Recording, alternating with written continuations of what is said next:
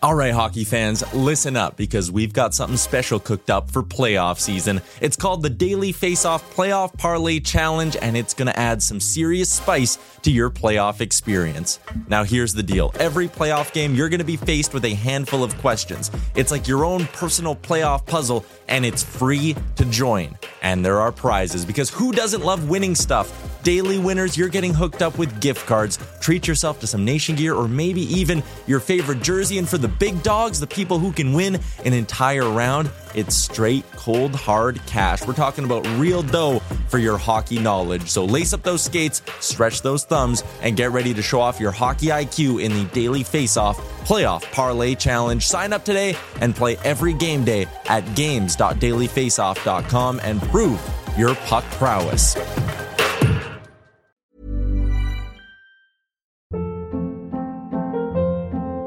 Hold up. What was that? Boring. No flavor. That was as bad as those leftovers you ate all week. Keke Palmer here, and it's time to say hello to something fresh and guilt-free. Hello Fresh. Jazz up dinner with pecan-crusted chicken or garlic butter shrimp scampi. Now that's music to my mouth. Hello Fresh. Let's get this dinner party started. Discover all the delicious possibilities at hellofresh.com. Planning for your next trip? Elevate your travel style with Quince. Quince has all the jet-setting essentials you'll want for your next getaway, like European linen, premium luggage options, buttery soft Italian leather bags, and so much more. And it's all priced at 50 to 80% less than similar brands. Plus, Quince only works with factories that use safe and ethical manufacturing practices. Pack your bags with high-quality essentials you'll be wearing for vacations to come with Quince. Go to quince.com/trip for free shipping and 365-day returns.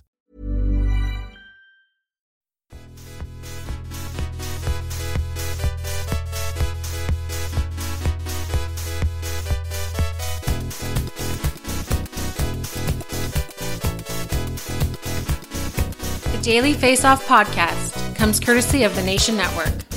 Here's your host, Brock Segan, with Dylan D. Berthium and Michael Beebs Bondy.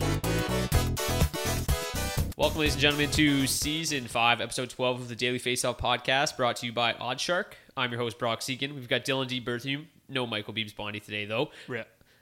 We had to record a little bit earlier today, so Beebs is doing real people work. It's on the 9 to 5. Yeah, doing the grind. Yep. On the grind, and we're just blogging. You know, really, we would never be able to do this on a normal day. This is because it's Halloween. I think the NHL decided to do us a good one, do us a solid, Yep. and only scheduled 2 games on a Thursday, which is beautiful for us. But we have to pay for that later in the week when there's 14 games on Saturday. So It's all right. I didn't want a weekend anyway. no, I love just working all day Saturday. Me too. Like, what else would you rather do? Just write about hockey all day for an entire weekend. But, all right, let's get into the meat of this episode because we've got 2 really big injuries in the Western Conference that dropped late last week. Vladimir Tarasenko out 5 months after undergoing shoulder surgery. It's the same shoulder, I believe, that he dealt with last year. Just got worse. And, I mean, maybe lifting the Stanley Cup over your head all summer. Nice. Will hurt your shoulder a little bit more. But yeah, he's out 5 months, underwent shoulder surgery. So huge blow to the defending Stanley Cup champions lineup. And then the Colorado Avalanche lost the second member of their elite top line. Gabriel Landeskog expected to miss significant time with a lower body injury.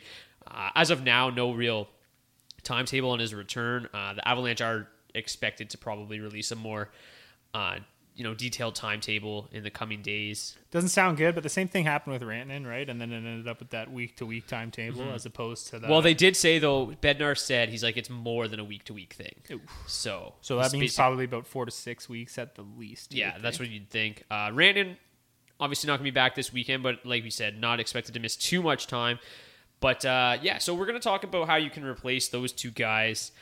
Specifically, just trying to give you guys some help on the wing right now. Obviously, not every one of you owns Tarasenko or Landeskog, But if you need help on the wing, you can also use this as time to figure out who you should pick up off the wire. After that, we're going to get in. I think it's about time we talk about some buy low, sell high candidates.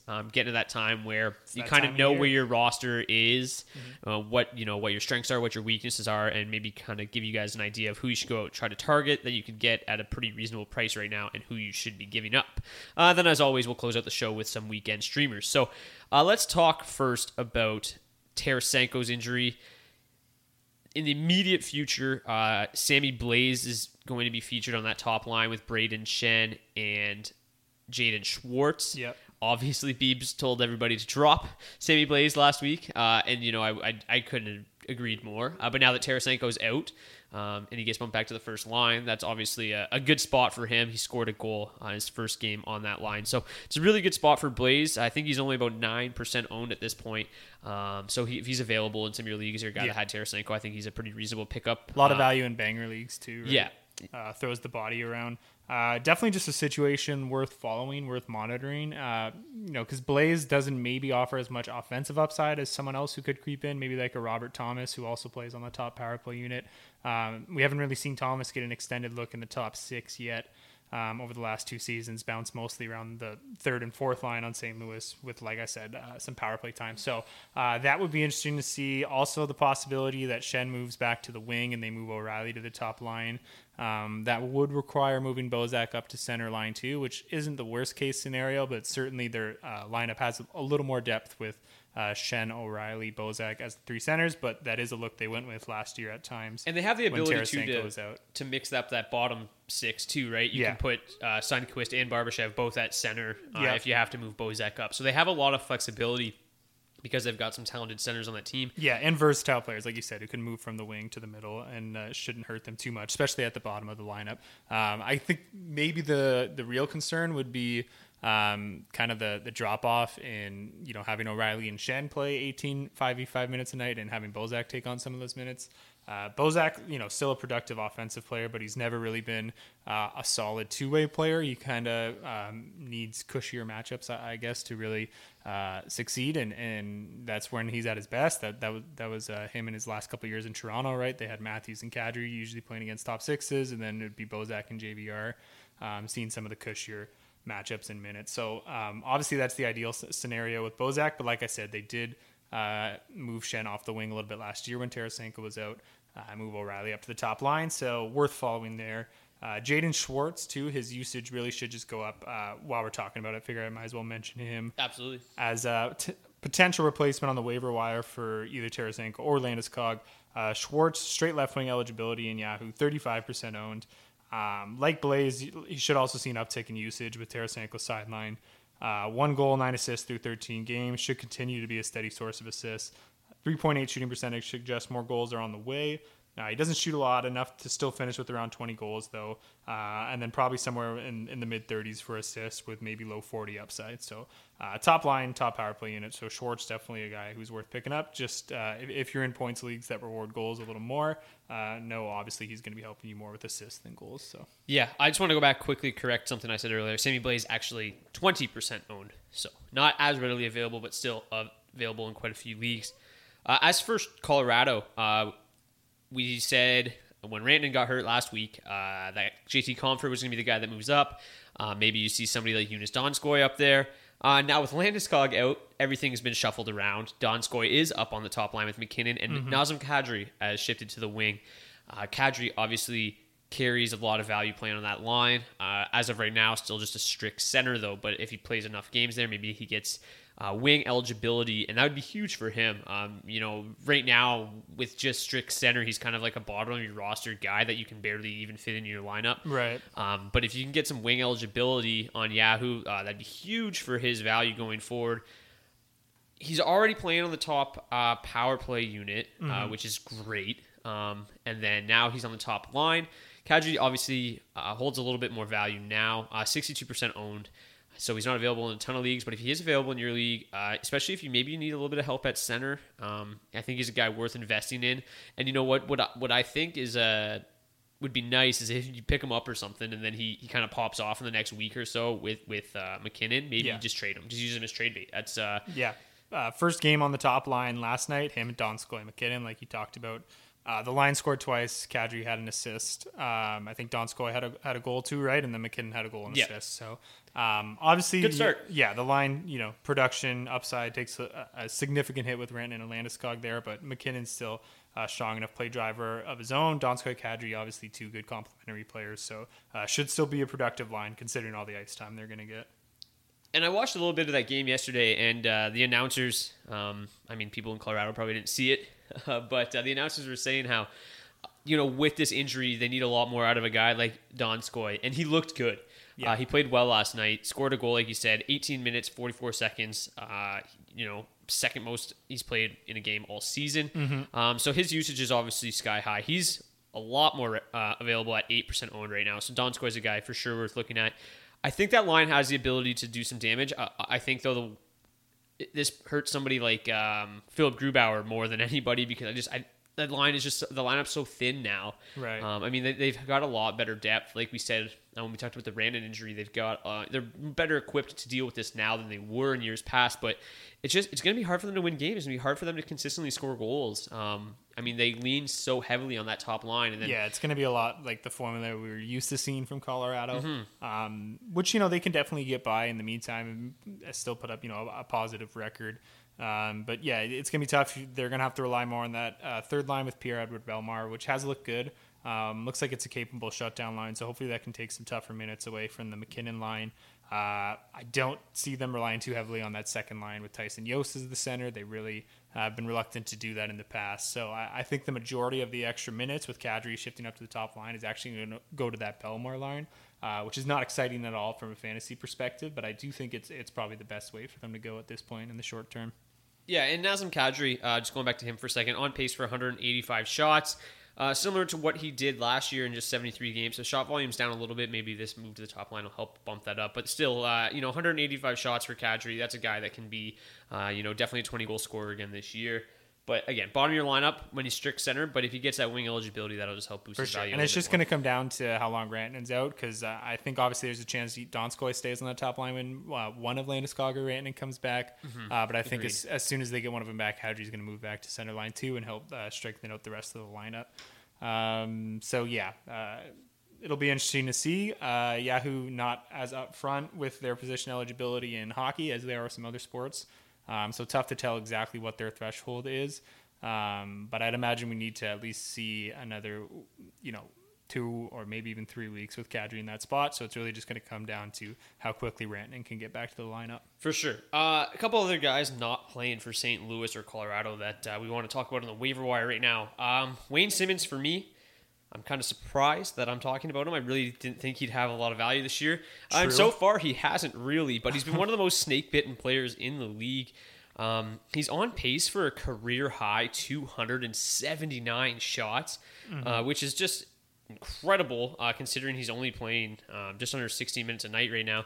But at a career 12.8 shooting percentage, 279 shots, that'd be good for 36 goals. I mean, if the puck starts bouncing his way a little bit, we could see kind of Wayne Simmonds return to the goal production from his days in Philadelphia. Obviously, a couple tough years in the last few years. But the shot volume's there for him, and I think he's a guy that you can pick up right now and maybe reap the benefits moving forward. Obviously, a guy that likes to throw his weight around a little bit too, so in banger leagues, he's got some extra, some added value there. For sure. 1.4 hits per game from him right now. So only 4 assists through 10 games, no goals to this point. But like I said, 279 shots is incredible. On-ice shooting percentage is pretty reasonable at 9.4%, so the assist should continue. Never been a huge assist guy, but I honestly, you get 279 shots out of Wayne Simmonds. I mean, I think you're looking at 30 goals. I really do. I don't know if he can sustain this, but for now, I think he's worth picking up. Only 30% owned. And he was just such a consistent goal scorer for so long. And what killed him last year as much as anything was the arrival of JVR really just cutting into his role and his minutes in Philly. So hopefully, I think there's definitely potential there, and at a thin position, definitely worth a speculatory ad at this point. He had 3 assists last night, playing on the top power play unit too, right? So yeah, that's what I was going to say. The power play is where he's done most of the damage is throughout his career, and if I think Jersey's starting to figure it out here. They lost last night, still scored 6 goals though. The offense is starting to come around. Jack Hughes starting to come into his own a little bit. Taylor Hall Kyle Palmieri, I think, had a hat trick yesterday. He's looking good. So that first line's there. And then obviously that's a talented, all three of those guys play on the top power play unit with Wayne Simmonds. So a lot of talent there. I think Wayne's going to start putting the puck in the net. I'd definitely be looking at picking him up. I know you got a couple other guys to talk about as well. We'll start at the top here. Andreas Janssen, 41% owned. I know we talked about him a lot already this year, but we're just going to keep talking about him until somebody picks him up. Exactly. We're just trying to push him over 50% so we can stop talking about him. Worth mentioning again right now for sure. Dual wing eligibility and who plays on the top line with Matthews and Nylander, top power play unit. Even once Tavares returns, he'll hold on to both of those spots. So 4 goals, 5 assists in 14 games for Janssen. He's on pace for 23 goals and 29 assists, which is more than sustainable for him given some solid underlying numbers. So I like Janssen a lot. Worth pointing out, the Leafs have 4 games next week, so do the New Jersey Devils. So both of these guys would be nice adds for next week. For sure. So, a little bit surprising because normally when you see a Leaf player float anywhere near fantasy relevance, the ownership tends to skyrocket. Yeah, you think it'd be up around 75%. That's what I'm saying. So, I get in on Janssen while you still can. I'm sure that's going to go over 50% before too long. Alex Tuch, the boy. Yep, coming back tonight. Seems likely to return tonight. Should be back. Owned in 17% of leagues right now. So expect that to fly up soon. Starting on the third line with Cody Eakin and Cody Glass. The Codys could definitely slide into the top 6, but he did score 20 goals and 32 assists in 74 games last year, playing mostly on that third line with Eakin. So can definitely maintain that sort of bottom of the roster production. Definitely got some banger league value as well, 1.25 hits per game. Yeah, and he shoots a lot too if your league takes shots into consideration. So a lot of value out of, like I said, again, a thin position at right wing that's available in over 80% of leagues right now. So definitely worth giving him a look. You got anyone else? Yeah, I can't believe this is another guy I really did not think I'd have to mention at all this year. But Jeff Carter's kind of really seen resurgency the last couple weeks here. He's got 47 shots in 13 games. Like if you look at his game log, it's incredible. He's on pace for 296 shots. Yeah. I mean, what more do you want? Somebody, we always say somebody's got to score, and he'd kind of really fallen off the map. I mean, 13 goals last year in 76 games, 13 goals the year before, but only played 27 games.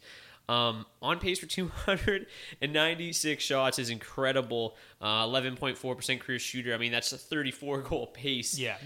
Obviously, I don't expect him to score 34 goals, but just like if you click on his game log, it's incredible. Just every single night. I mean, just his last 5 games: 4 shots, 3 shots, 3 shots, 4 shots, 2 shots, and then before that, he had a couple 6-shot games. It's been impressive. Hasn't really shown up yet. 4 goals, 2 assists, 6 points in 13 games. If you are in a league that doesn't count plus minus, he's even got more value because obviously he's going to do some damage to you there. -7 on the year already, but. Yeah, he's only shooting 8.5% right now. I think he's a guy, if he keeps shooting like this, can obviously continue to score goals. The Kings aren't expected to be a great source of fantasy players this year, but Carter, I think, can provide some value in the short term.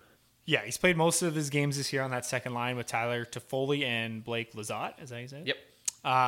And they looked really good, like crazy strong possession numbers, significantly outchancing and outshooting the opposition. Obviously, that shows in Carter's shot totals. Got moved off that line last night, but he did jump up to play with Kopitar on the top line. So you kind of trade off that dominance there for a little bit more usage, which should kind of be an even balance in the end. Tarasenko Kopitar looks really strong this year, at least offensively, creating a lot of scoring chances, more in line with what we saw from him 2 years ago when he went over 90 points. So that's encouraging to see. And who knows, they've gotten so used to playing Iafallo and Brown with Kopitar there, so I'm not totally convinced this Carter move is going to stick. But like I said, worst case, he ends up back on that second line with Toffoli and Lizotte, assuming Toffoli is not a healthy scratch. Even with Lizotte, though, like his average time on ice for the year is over 17 minutes a night, so he's playing quite a bit on that line. That's why the top 9 I think looks so strong, because then you can kind of have Kempe and Kovalchuk on line 3, which is a lot more reasonable, and you can actually get some production out of them there and not have to rely on them too much to be strong two-way players and take on those heavier minutes. So Lizotte's actually brought a lot to the team. The Toffoli scratch was a bit surprising. Might be more going on than what we see on the ice with that. I didn't get a chance to watch their previous game. I just know what I saw in the box score, and he was a -4. Obviously, we don't put a lot of stock in plus minus, but I mean, when that happens, when you see kind of a real ugly number like that, you have to just kind of assume that he had a rough night. Yeah, at least from the coach's perspective, Yeah, right? exactly. But Give you a chance to just kind of reset. Yeah, I think we both neither of us anticipate that being any sort of, or having any lingering effects. He should be back in the top 6. You would imagine. In a normal role, which really not that much fantasy value himself, but again, it does help if Carter is back on that line for sure. All right, let's go do some buy low, sell high candidates. Dom Simon, real quick. Oh, yes. Dominic Simon, 2% owned. Worth owning however long he's on the top line with Crosby and Gensel. 8 points in his last 8 games. Just 2% owned, like I said. Dual wing eligibility, so should definitely be way more than 2% owned, and I would personally be rostering him however long he is on that top line, even without the power play time. He's proven to be productive there. I know Beeb sent a couple in too. I don't know if you... It's so funny to think you were saying how Andreas Janssen, you thought that his own percentage would be much higher because normally anybody sniffing the top 6 in Toronto's own percentage would be high. Yeah. Typically, anybody playing on Sidney Crosby's wings own percentage would be high. It's just 2% owned is crazy. It's funny because you say however long he sticks on that line, and we've seen over the years, once Crosby kind of gets comfortable with these guys, they typically stay there for a long time. I mean, we've heard time and time again that he's kind of a difficult guy to play with, as surprising as it is. And Simon seems to have fit there. Their lineup is fine. Like, he kind of got placed there out of necessity. But now that their lineup is coming back to full health, he still remained on that top line. I mean, you still have Hornquist in the middle 6. You had Galchenyuk return on the second line. So with Malkin coming back, that shouldn't change the wingers at all. Yeah, and he did play there a lot last year. Already over 100 minutes, maybe pushing on 150 minutes with Gensel and Crosby this season. So definitely been the favorite to play there already. And yeah, I do think he's a really nice compliment to Crosby. You need a high hockey IQ to skate there, and Simon definitely has that. So yeah, Simon definitely worth mentioning here. Available in almost every single Yahoo league. So that should change. Get on that.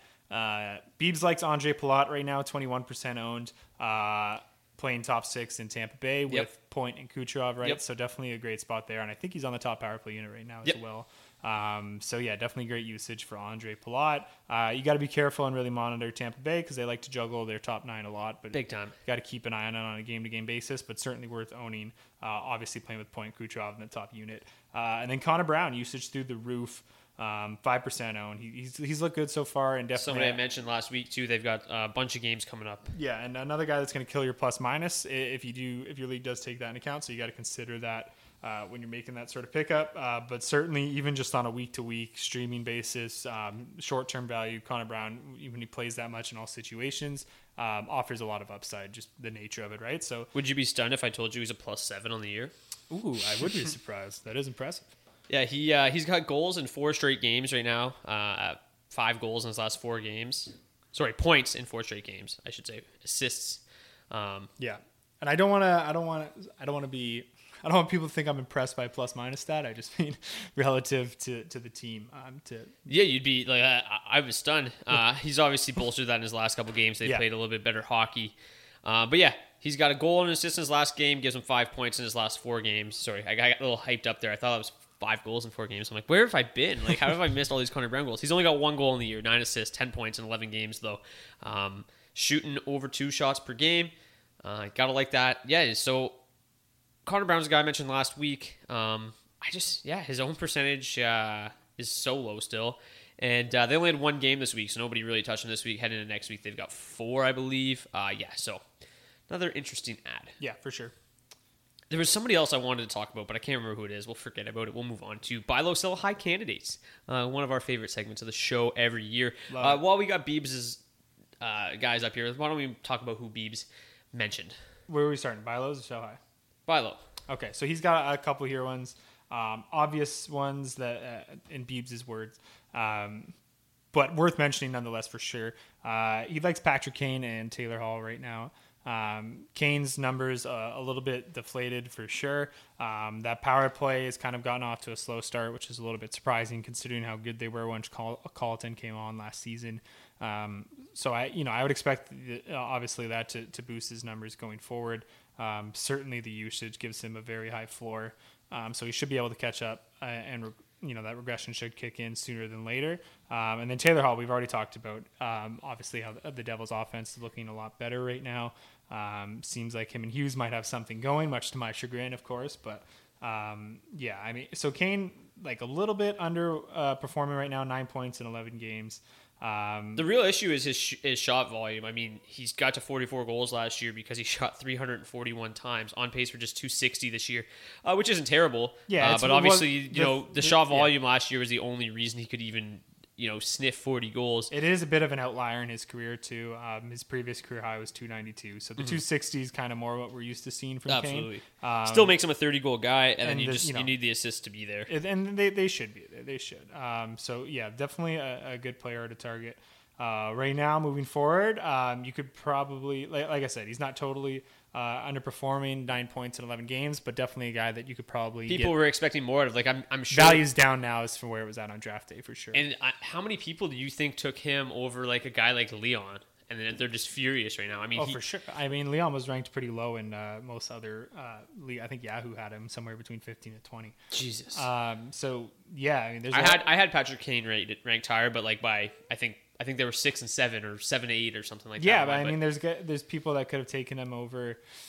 Crosby, even McKinnon for the position just getting eligibility. burned right now. I would imagine Ovi and Kucherov obviously still going before Kane, but he was certainly around a top 5 pick. The position eligibility, much of it is anything else. Still on pace for 45 assists, only 2 power play points through 11 games. That's where you're really going to see an improvement, you'd think, over the next coming weeks. So exactly, that power play basically operated at like a 30% clip last season once Colleton came on. So hopefully they can straighten that around. Erik Gustafsson just really hasn't been the same guy this year, and it's hurting that power play for sure. Well, Taves has struggled too. I mean, Gustafsson's... That's what I mean. All of the dipping points can all be explained by that power play struggling. So, absolutely. We saw it for a long stretch last year, that being like literally, if not one of the best power play in the league. So yeah, I think betting on that to bounce back a little bit is surely a safe bet. Hall also has 9 points through 10 games, but only 1 goal. So definitely some possible frustration there seeping over from Hall owners that you can capitalize on.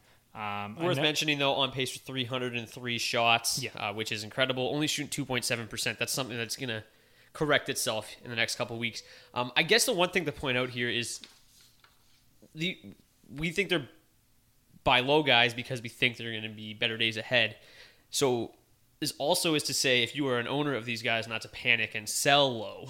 Right, exactly. Like, there are better days for Patrick Kane. There are better days for Taylor Hall ahead. But if you aren't a guy who owns them, I would definitely be looking at them. But if you are, don't panic just yet. Yeah, for sure. To me, Kyle Connor is a guy you can buy low on. I think that it's great to go after the Patrick Kanes and the Taylor Halls. Those are still, regardless of their numbers, are just humongous names that are difficult to get rid of. Mm-hmm. Where Kyle Connor, not quite as big of a name, but Kyle Connor shooting just 7.4%, but he is fired 54 shots through 13 games, which gives him a 341 shot pace, which would absolutely destroy his previous career high of 227.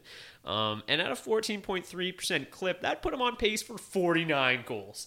Not here saying that Kyle Connor is going to score 45 this year, maybe not even 40 plus. But I think I was a little bit skeptical on whether or not Connor could continue that 30 goal a season trend that he's started over the last 2 seasons. Yeah. And with this shot volume, and the most usage he's ever seen in his career, almost playing 20 minutes a night, there's a lot to like here. There's so much upside, so much value in Kyle Connor, and he's only got 6 points, 4 goals in 13 games. So I think that that's a guy that you should 100% be going after right now, because I think it's only a matter of time if you don't get on him soon enough where he's just going to absolutely explode. Yeah.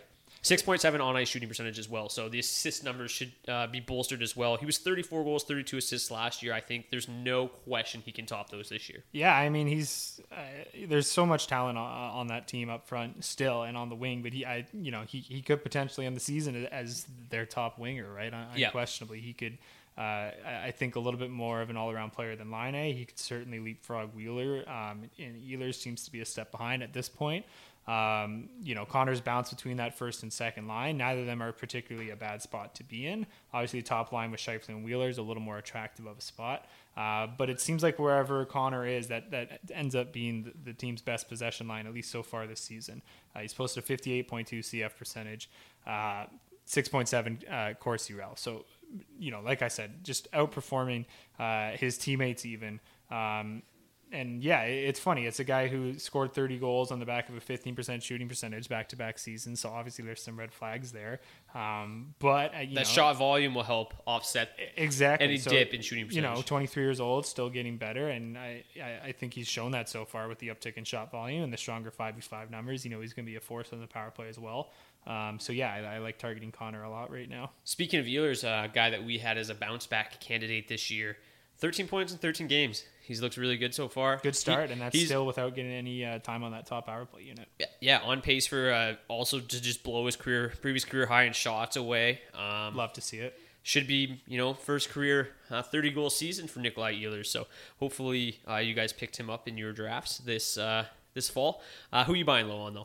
We got to double down on our boy here, Timo Meier. Absolutely. 2 goals, 2 assists in 13 games for Timo. Obviously a disappointing start. He did lose the spot on the top power play unit for the time being. We talked about that. If not last week, might have been the week before.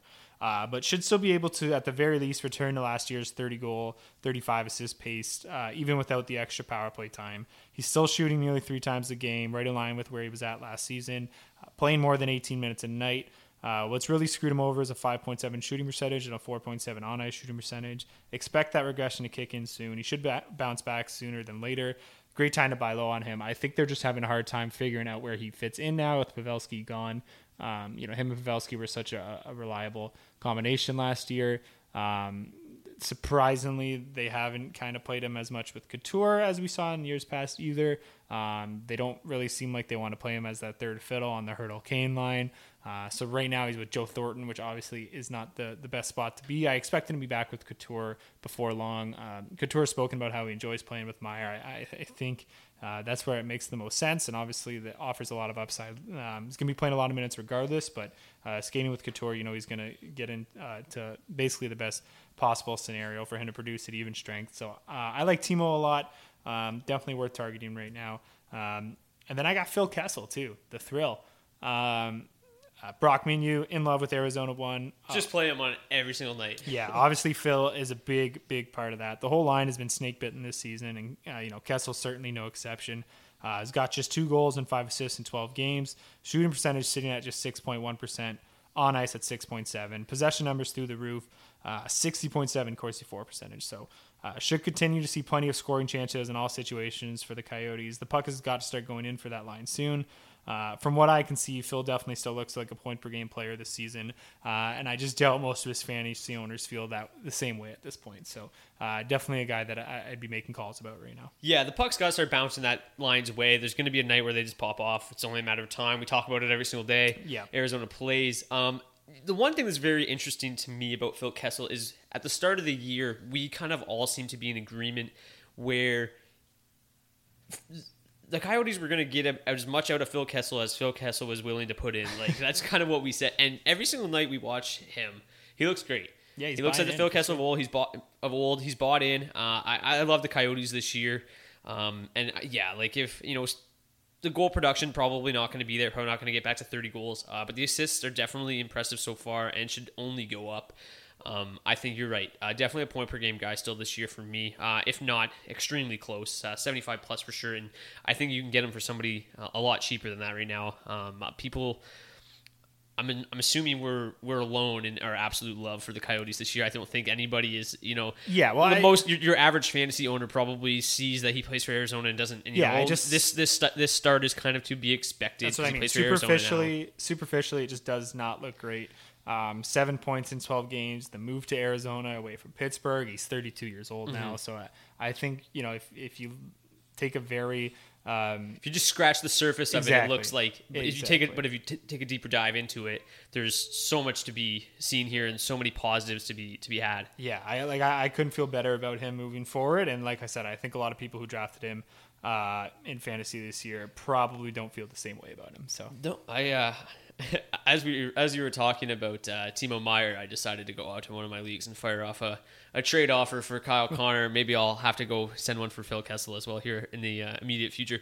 Jonathan Marchessault is my next buy low candidate. Marchessault, just same stat line actually as Phil Kessel, 2 goals, 5 assists in 13 games. But he is on pace for a whopping 309 shots this year. So I think you see a trend in my buy low candidates or my my fantasy or waiver wire pickups, 309 shot pace for Marchessault, guy that shot 10.9 in his career. That's a 34 goal pace, only 2 goals through 13 games though, 4.1 shooting percentage right now. On ice shooting percentage is low at 7%. Which is not something we're used to seeing out of Vegas's top line because they're absolutely dominant. Nothing has changed this year. 53.6 Corsi for percentage, 3.5 relative Corsi. Lot to like here. 5 assists through 13 games, even with a low on ice shooting percentage, is fantastic. I think obviously it's going to be difficult for him, William Karlsson, all of those guys to kind of produce at the extreme level they did in their first year in Vegas because of the talented second line. I mean, they have 2 first lines basically, so they kind of offset each other. They hold each other down a little bit, but on a night-to-night basis, any one of those lines could easily go off. We've seen it multiple occasions. Yeah, and I was just going to say now with Tuch back to more minutes for the third line as well. And I was going to say too, but the fourth line doesn't play a lot, so there's still room for obviously Marchessault to still get around. Yeah, still playing almost 18 minutes a night, and maybe Tuch moves up to that top line, bumps Riley Smith down to the third line. Would they love did that to a see lot it. last year. Smith's actually got off to a great fantastic start. Yeah, so it doesn't bode well for that right now. But we saw them try it at times last year for sure, and we were kind of calling for it before the season. Obviously, the Tuch injury and then the Smith hot start is basically worst case scenario as far as that's concerned, but definitely still a possibility there, and I think that would only benefit both Marchessault and Karlsson as well. I think Tuch's just a little bit more refined of a player, offers a little bit more upside than Smith at this point, but it's gonna take a little bit to obviously overthrow him in that spot. Gallant's gotten more than comfortable with the 3 of them playing together. It's all we've ever seen since the inception of that franchise is Marchessault, Karlsson, Smith on the top line for the most part, with some a few exceptions here and there. But going to be tough to break. But either way you look at it, Marchessault's still going to be playing a ton, even strength power play. Yeah. Okay. Now let's talk about some guys that we're going to sell high on. For me, I'll start. Brayden Schenn is my number one. Do you have another buy low? Nope, we're good. Sorry. Brayden Schenn for me. Obviously, the Tarasenko injury hurts. You spoke about it. We could see the line shovel could move to the wing. Doesn't really matter at this point because only 28 shots through 13 games. Not a guy that's always been a huge volume shooter, but that's only 176 shot pace. Had 159 last year in 72 games, 210 in a full season the year prior. So kind of right in line with his career high, or his career numbers, but he's shooting 32% right now, 9 goals through 13 games. So the 32% is obviously a massive red flag.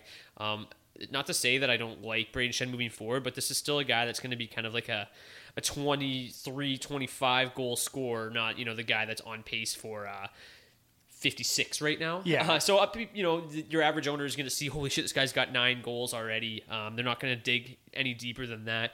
The goal production's obviously going to cool off a little bit, and then obviously the assist numbers are going to take a hit without Tarasenko in the lineup. So I think that this is a prime time to try to sell high on Brayden Schenn.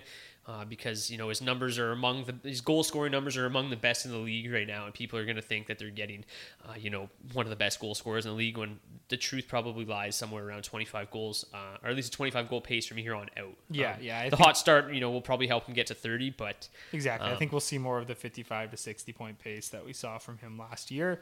So certainly, still worth holding on to, obviously.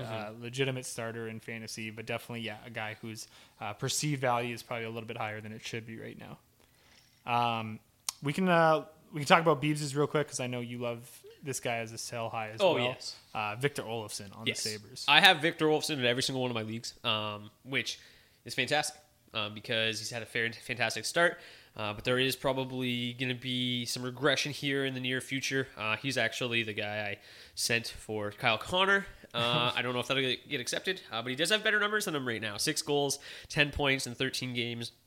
The shot volume is not quite where we thought it would be. He was fantastic in that department last year, but on pace for just 176 shots this year, where he had 21 shots in 6 games last year. So the usage is there. The shot volume, for some reason, is not. He has turned that into 6 goals. That is a 21% shooting percentage.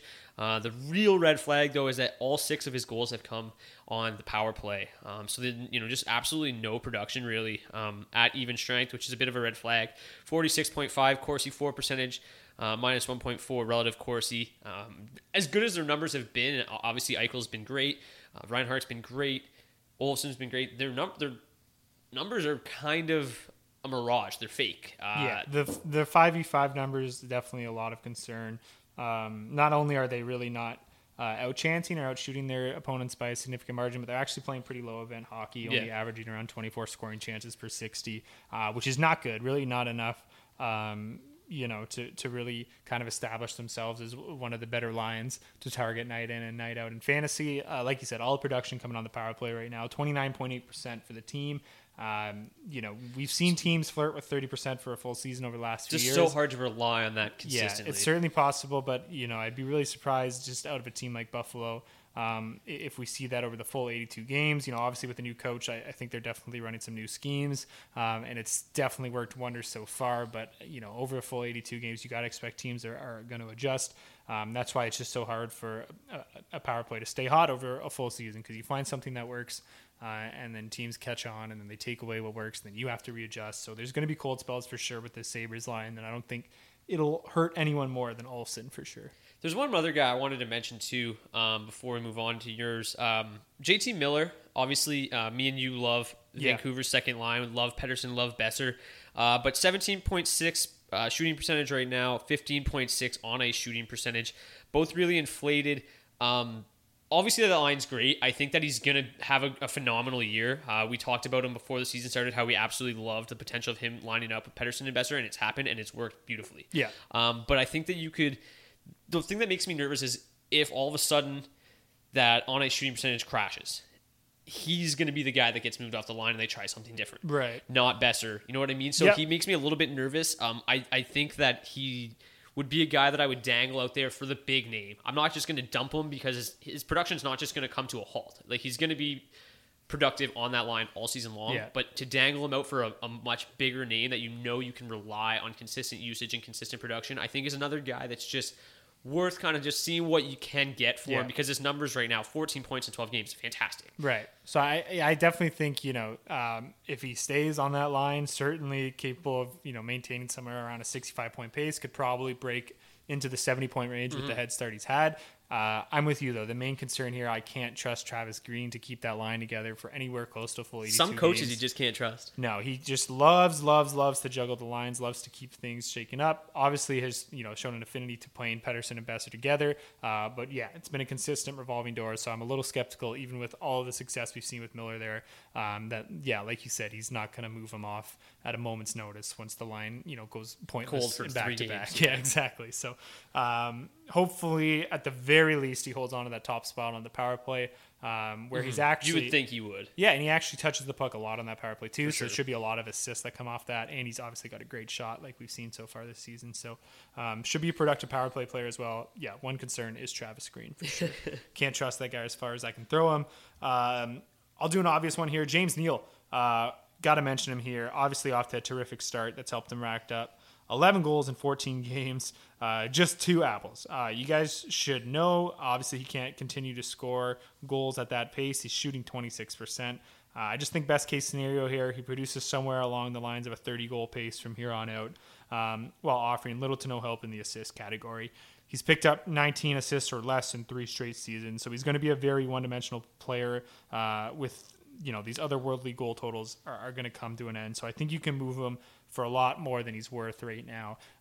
Ownership is sky high too. It's almost at 90%, which always helps. It really helps solidify the fact that when you're making these trades that, hey, I'm not just obviously selling high on this guy. Look, like He's 90% owned. Yeah, it's crowdsourced. People love him, right? So, I think Neal's a great guy to try to move right now. And then another one worth mentioning here, Nick Schmaltz.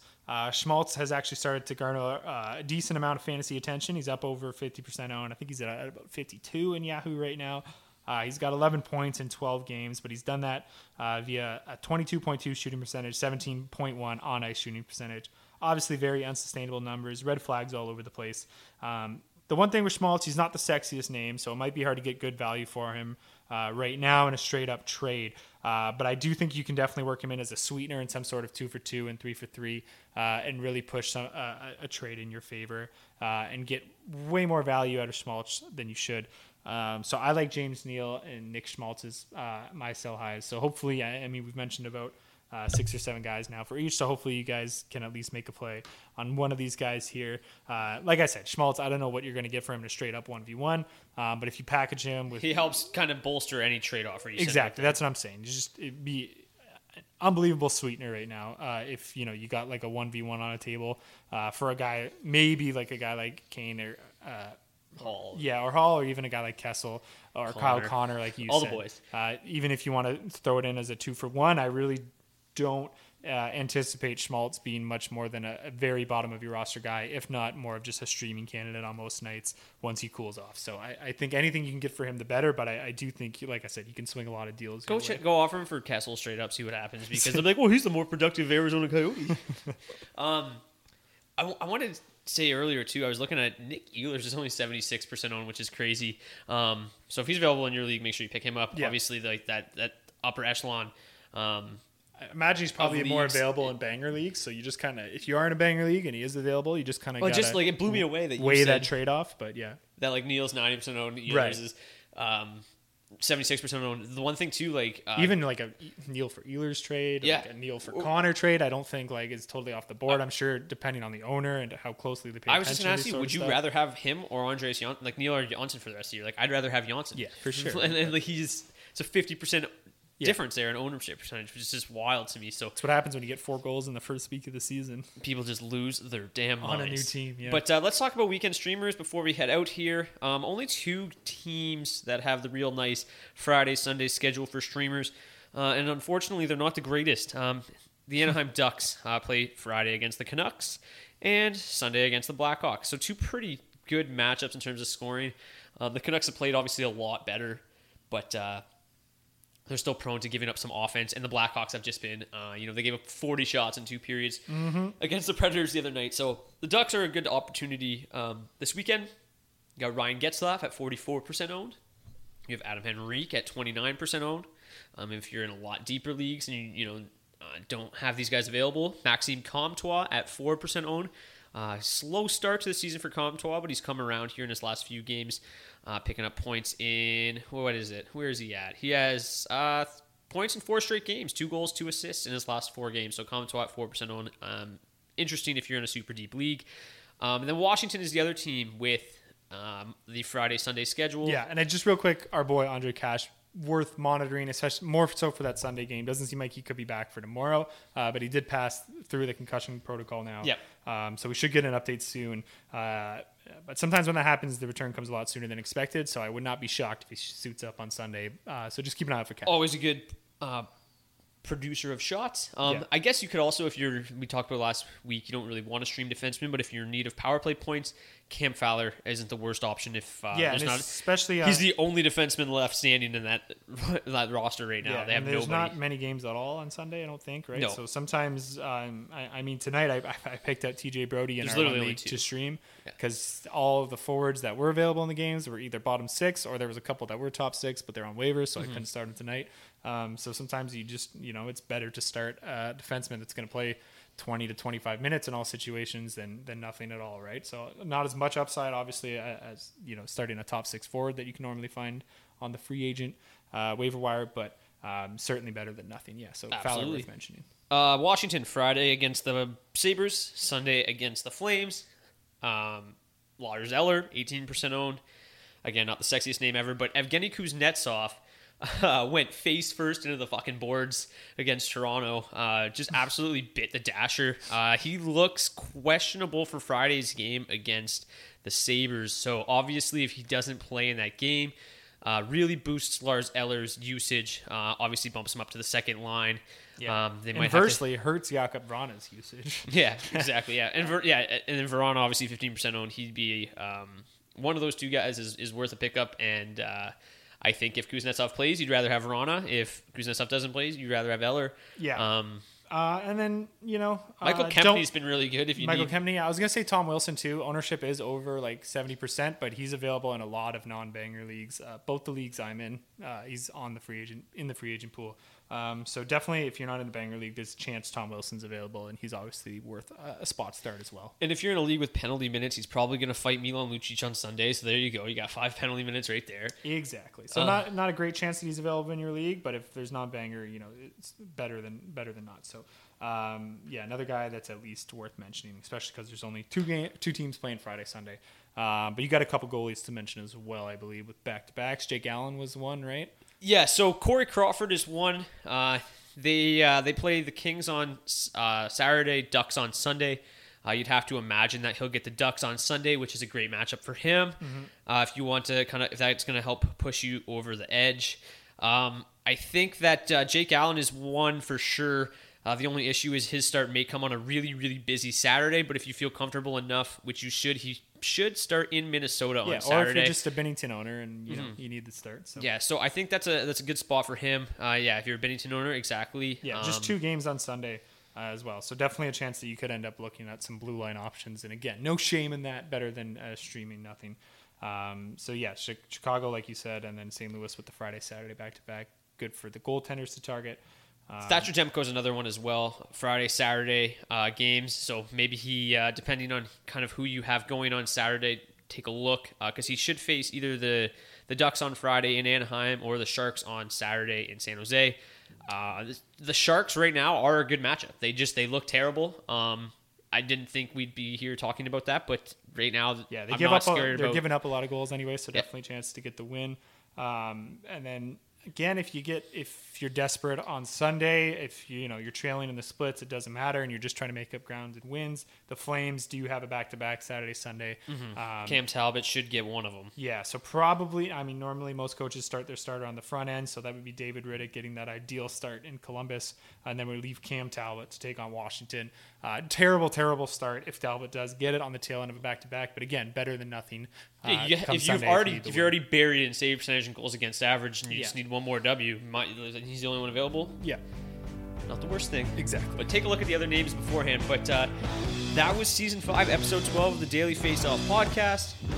We'll say bye for Beebs. I'm Brock Segan, Dylan D. Berthew. We'll see you guys back here next week. Peace. Broken down, so I walked the line. I dropped my wounds and I ain't done. I'm out of money, I'm out of time. I fly low like a broken arrow. The time slows and my vision narrows. I'm out of money, I'm out of time. Sing your hearts out, sing it loud. Make me happy, make me proud. Black holes, solid ground. Black holes, solid ground. 1,000 voices set them free. Because this silence is killing me.